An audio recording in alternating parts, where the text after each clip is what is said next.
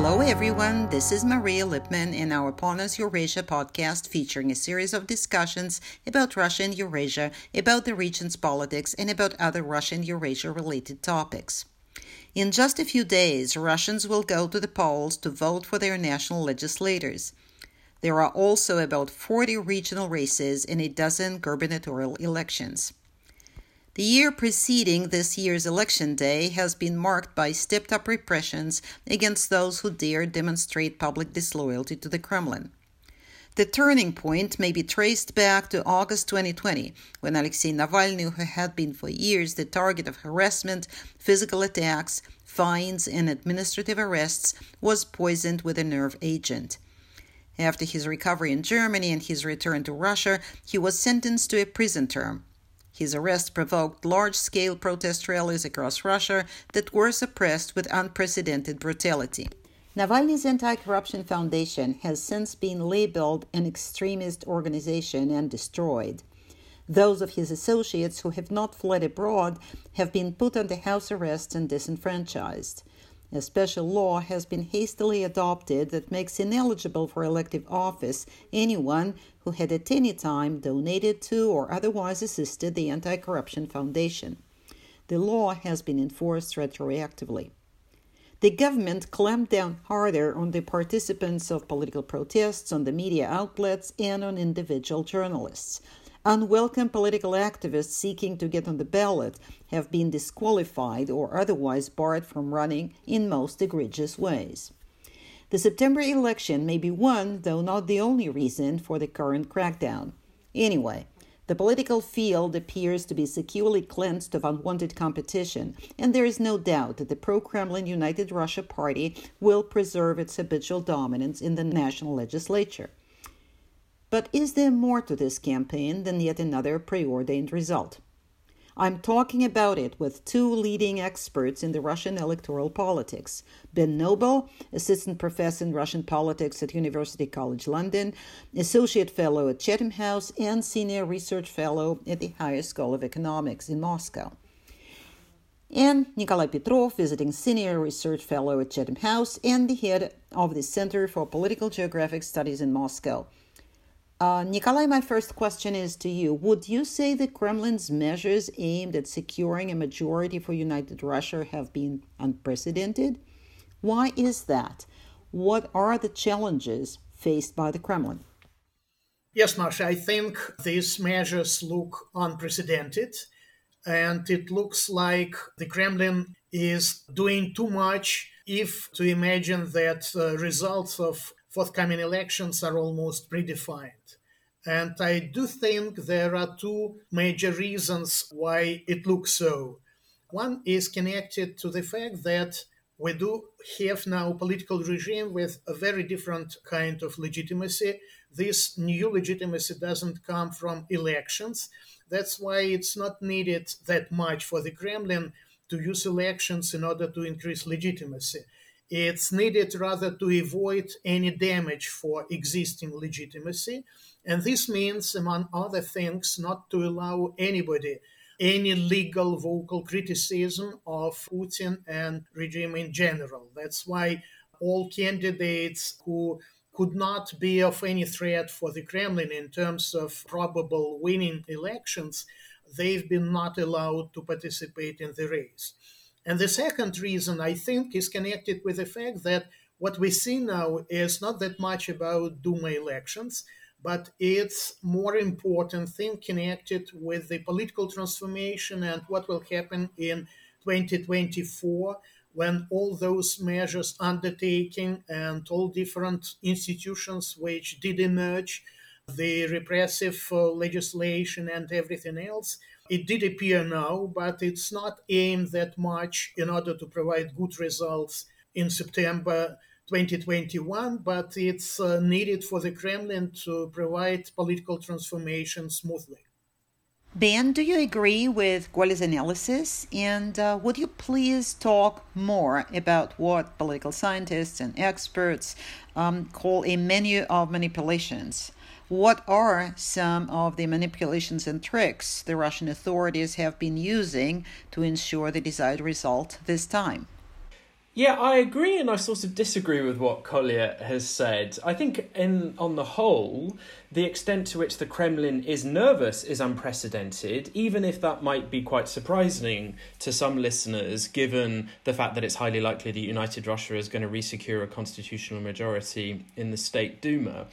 And I think we can realise that nervousness by looking at the steps taken by the Kremlin in the run-up to the elections. And lots of these steps aren't new. They happen before lots of elections, but I think that it's unprecedented the degree to which they are being used. So items in that menu of manipulation, and that's a phrase that's associated with the political scientist Andreas Schedler, include things like skewed media coverage, include things like the one-off payments that Putin is making to pensioners, members of the military and law enforcement, as well as more traditional, more repressive ways in which the Kremlin can try and unlevel the electoral playing field, like locking up Alexei Navalny, like labelling his organisations extremists.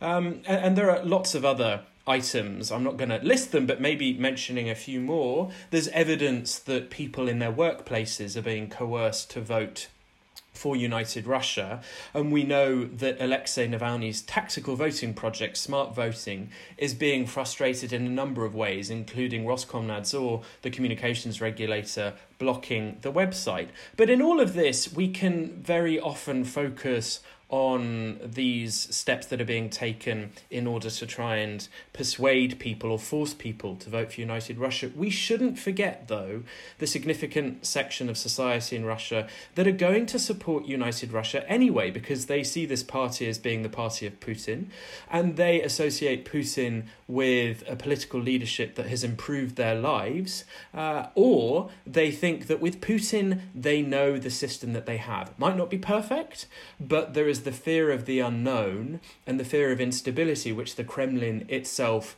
plays on. So I think, as I say, as a whole, the Kremlin is unprecedented in its nervousness, but lots of these tricks have been used before, but perhaps not with the degree that we're seeing in the run-up to these elections. Thank you, Ben. I have a follow-up question.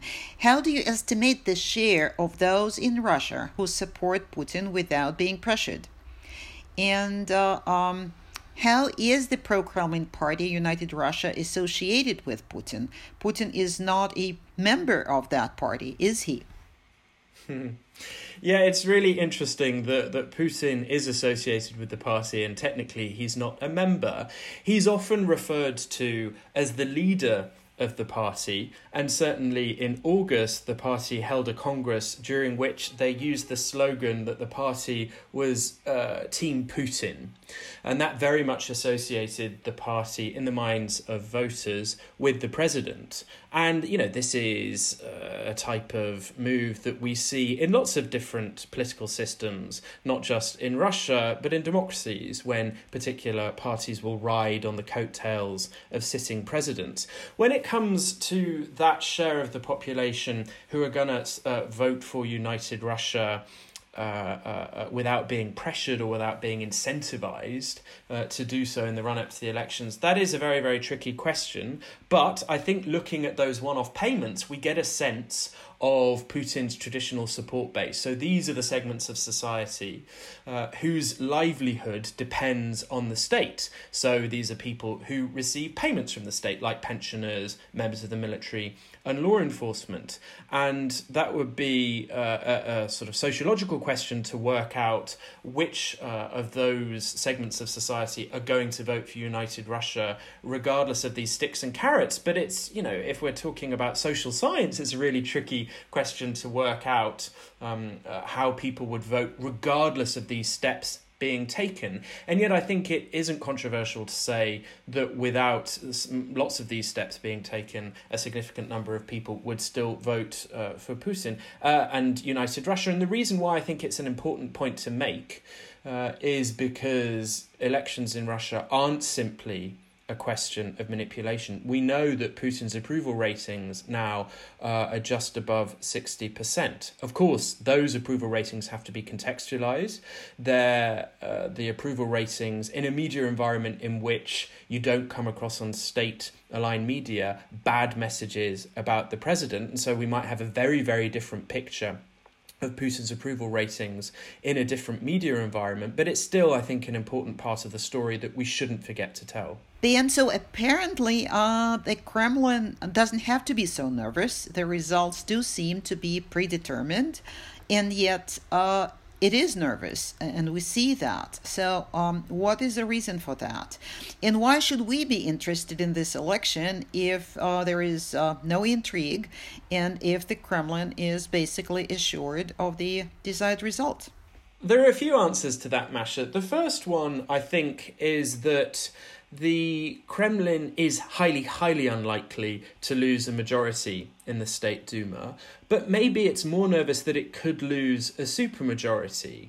And the reason why it's nervous about losing a supermajority is that that would be a very public embarrassment, that it would be a chink in the armor, and the Kremlin is very concerned with keeping up an image of invincibility, this idea that it's dominant, that it's not challenged. And so if it were to lose that constitutional majority, then that would be a bit of evidence that would show that it's less popular than it was in 2016. And I think within the Kremlin, they're worried that that could snowball. Another response to the question is saying that the Kremlin is nervous, and that's precisely why it's taking these steps and carrying out these unprecedented moves, including against Navalny and his movement. So it's just a different way of thinking about nervousness and using that to explain the items being used in the menu of manipulation. Nikolai, what about the United Russia's rivals? There are rivals that have been disenfranchised. There are rivals that are not even allowed to be on the ballot.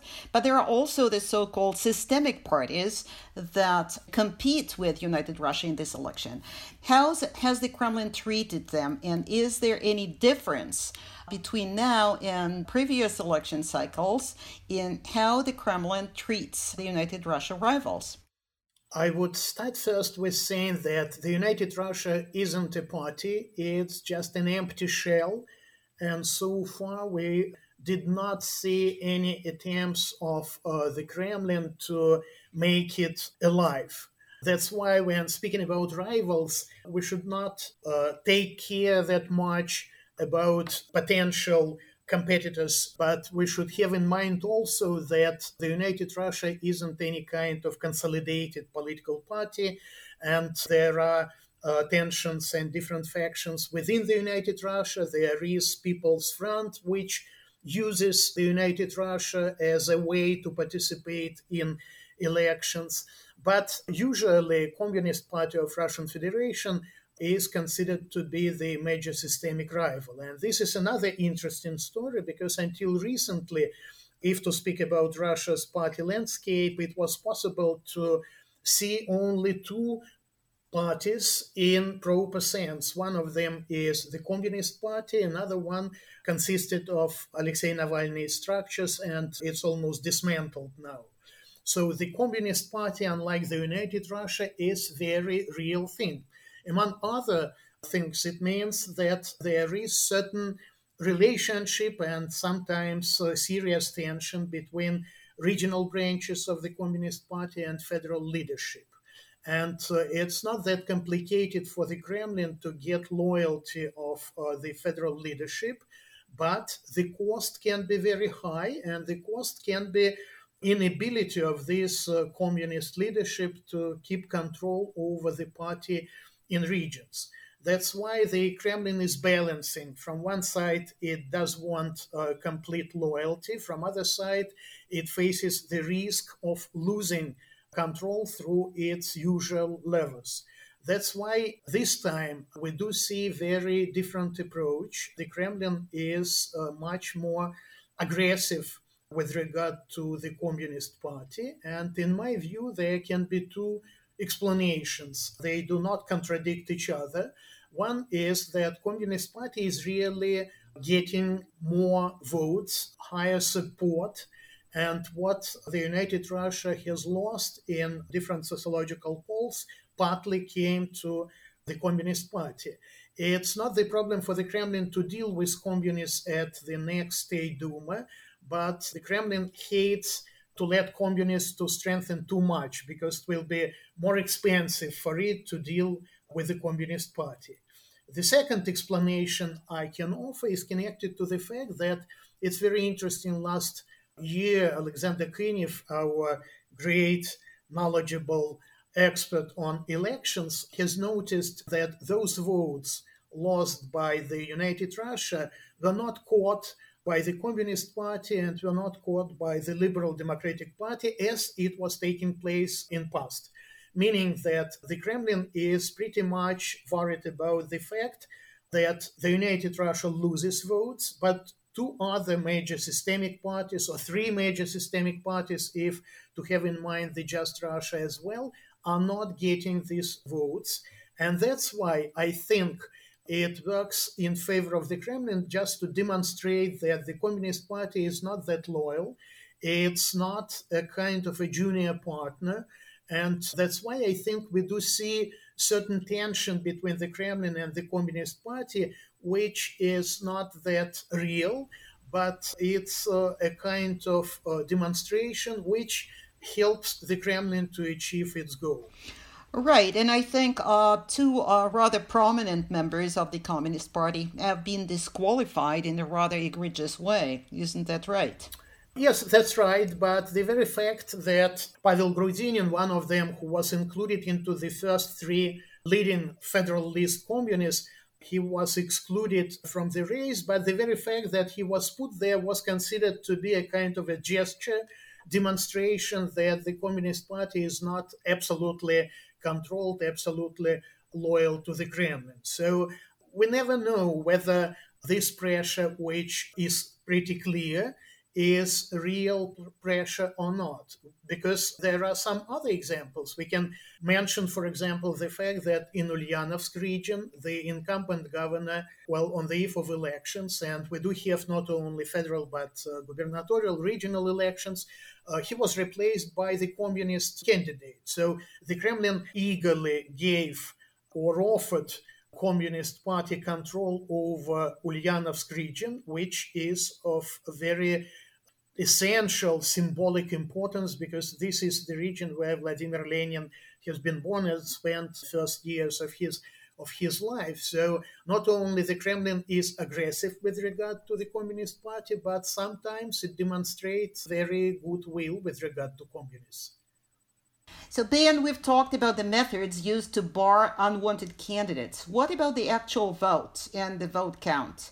What can the Kremlin do at this stage to ensure the desired result? We were talking about before the election, during the campaign, but what can be done on the day of the vote? And actually, it's not just day, but days. So can you please talk about that?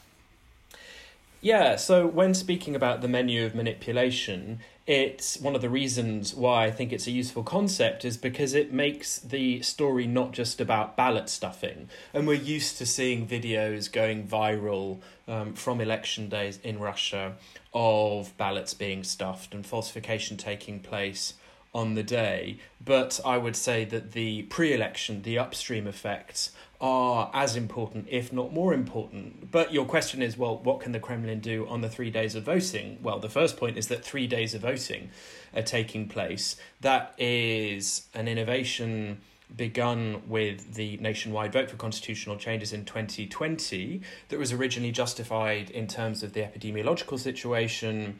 The authorities said that it would reduce the number of people in a polling station at any particular moment, and it's difficult to argue with that logic. However, there's a slightly more sinister spin to it, that by spreading the vote across 3 days, it can be easier to hide falsification. It can also be easier for the authorities to mobilize different portions of the vote, especially those sections of society that the authorities think would vote for United Russia, and also allows the authorities to keep tabs and get a sense of how many people have voted, and they can then calibrate their incentives or suppression of the turnout accordingly for those different segments of society.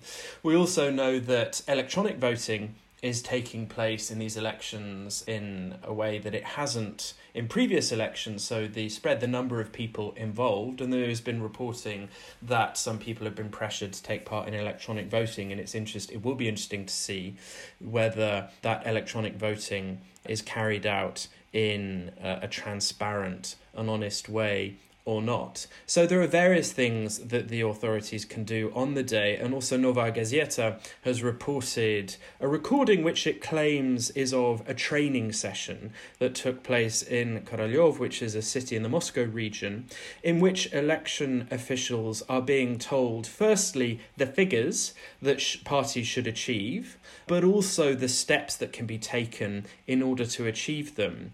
That particular reporting has been criticised, as in what has been reported, the activities has been criticised by the head of the Central Electoral Commission, Ella Pamfilova. She said that an investigation should take place and those involved should be brought to justice. However, it's likely that this story is repeated across the Federation, that there are other individual steps being taken in order to manipulate the vote on the day itself. And yet, always with this question, there is lots of difficulty in working out how widespread these practices are, which is why we have the field of electoral forensics, so people after the fact can look at the electoral results and not rely on first-hand evidence of what happens in polling stations, but use statistical analysis to work out whether it seems as though there are anomalies.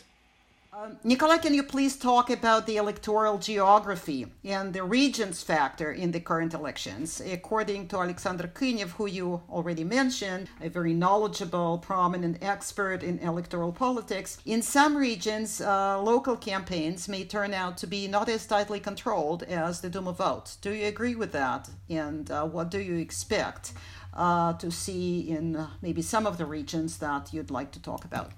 It's very important to look at elections, having in mind that Russia is composed from very different regions, and electoral behavior in different regions can be very different.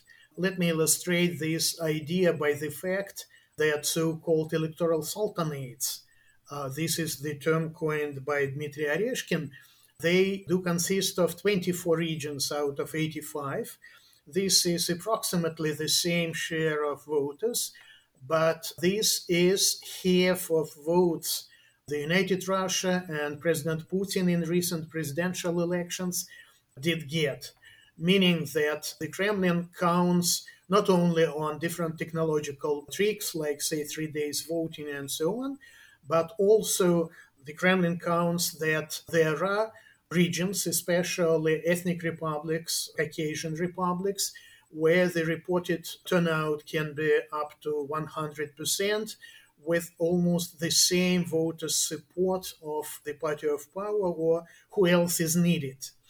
Nevertheless, there is very serious problem connected with big cities. It appeared in 2011-2012 when political protests took place, and the initial reaction of the Kremlin was to change districting. So now when it goes about single mandate races, we do have scheme of electoral districts, which consist of certain parts of central cities, big cities, regional centers, where voters are not that eager to support the party of power, but there are good portions of countryside added to them.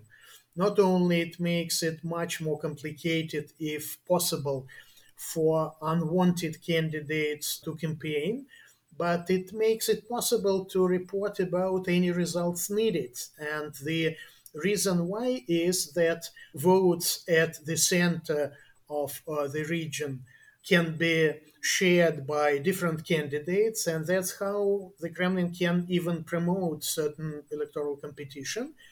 But votes in the countryside are very consolidated and are given to the needed candidate who wins elections. That's why when evaluating chances for 225 single mandate races, experts agree that the Kremlin will get at least 180 out of all these races, meaning that the biggest portion of mandates which the Kremlin will get comes from single mandate districts. Some experts are saying that the Kremlin can lose up to 40 districts. Others are speaking about 25 districts, but nevertheless, not only we should have in mind the general outcome, but we should have in mind symbolic role certain regions are playing. And this is, first of all, about two capitals, about Moscow and St. Petersburg. That's why I would agree in general that in some regions, local campaigns are not that much under the centralized pressure. But in some regions, like in St. Petersburg, where elections to regional city legislative assembly is going on, the pressure is even harder than the pressure in elections to the State Duma. And there is so-called Vishnevsky's case, which has been described and analyzed that well by Ben in his recent article in the Moscow Times. So finally, to make it shorter, I would say that this time, first of all, we do see very serious pressure which is going on at all levels, including municipal elections. And this is different from what we've seen one electoral cycle ago. But second, this pressure differs, and it can be less so in those regions which are considered by the Kremlin less important, but it can be even more hard in those regions which are very important from the point of view of the Kremlin. Okay. Then these days you read different opinions coming from electoral and political experts and from political commentators on what the right electoral behavior should be for those voters who actually are not happy to see the Kremlin to be fully in control of the election results. Some say there is no point to come to the polls anyway, because everything is so tightly controlled. Others, however, argue that this is exactly what the Kremlin wants disgruntled voters to do. Stay home and not get in the way of the result desired by the Kremlin. And therefore, the right strategy, those commentators say, is to come to the polls regardless of the Kremlin's manipulations. What do you think about those arguments and the Navalny's smart vote strategy that he designed and that some of his associates are still trying to use, to pursue? Does it make any sense anymore? It's interesting when talking about Navalny's smart voting project, because in the past, Navalny himself has said, don't take part in elections. They're a sham. Boycott them, because if you take part in them, it's not going to make a difference. The Kremlin has sewn the elections up, and what's more, you will in a sense be giving legitimacy to the Kremlin's sham. So Navalny himself has said that before, but I think the reason why he's changed from that position ties in with what you said, that the Kremlin is precisely hoping on the opposition increasing in their despondency, that the level of political apathy is going up so they don't take part, which means that if the Kremlin can mobilise those portions of society that are prepared, willing to vote for United Russia, then that's the easiest way for it to win an election. And so I think that's the reason why we've seen people saying, no, take part in the elections.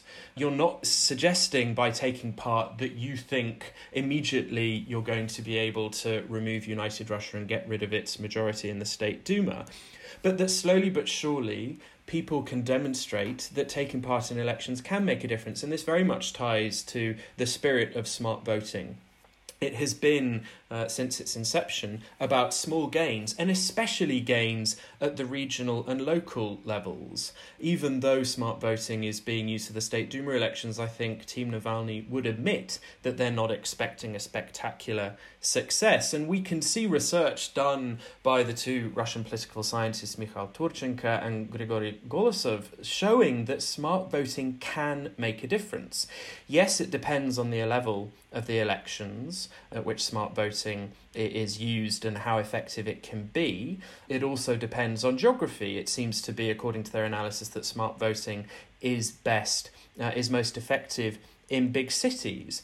But I think the hope is that with these tactical voting projects like smart voting that can coordinate the opposition vote to more effectively present a challenge to united Russia, that might lead to small gains, and it could have other effects like emboldening the currently systemic opposition party, the Communist Party, to increase its flirtation with the non-systemic boundary and to encourage the party to challenge the Kremlin more often, because the thinking would be that if they do that, then they will more likely be positioned in smart voting to be picked as the candidates who would most likely challenge united Russia. And then in the longer term, the hope is that factions within the elite might notice that these other parties are being more effective in elections, and that could lead to defections from united Russia, but also within the political regime more broadly.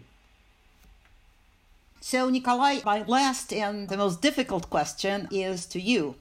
Based on what we know about the preparations for the upcoming election, about the Kremlin's intentions and Kremlin tactics and Kremlin's manipulations, and based on the public mood, what are your expectations for the next 3 years? And, of course, for the main event, the 2024 presidential election? I think 2024 presidential elections are of vital importance, and it can be the explanation of the Kremlin tactics well observed now. And I think this is what the whole story is about. And this is not just about elections, but it's about finishing the system's transformation. And September Duma elections are finishing one important stage of this transformation and giving start to another one. And it's very important when analyzing ongoing elections to have this in mind, especially to think in terms that the transformation of the political regime, which has started last year when President Putin came with his presidential address and the idea of the constitutional reform, it looks to be more or less finished on the paper. But it should take a lot of time to let the system, the newly emerged system, to work. And that's why it's very important for the Kremlin to provide a maximum positive environment for finishing this political transformation. That's why I would see the huge pressure which is put onto the society and civil society and political parties as at the very important thing for the Kremlin. Like in 2012, the Kremlin has put huge pressure onto elites in order not to let factions of elites to join protesters and to make them much more dangerous for the system. Now it's going on in an opposite way. So elites are keeping silence, but this is temporary, and immediately after elections, I would wait for large-scale personnel replacements and conflicts between different new bodies which did emerge and those bodies which did change their powers. And that's why it's so important for the Kremlin to avoid any kind of media support, any kind of mass support of certain groups of elites in case of inner elite fights. That's why I would say that all expectations that after September 19 Duma elections, the life will become easier and the pressure will become easier as well are not very well grounded in my view, and we'll see even more pressure onto the society and onto political elites after elections. Thank you. The picture is rather grim. Ben, do you want to share your wisdom on what's in store for Russia for the coming years? If you're turning to me, Masha, for a positive ending, a positive spin, it's really very tricky.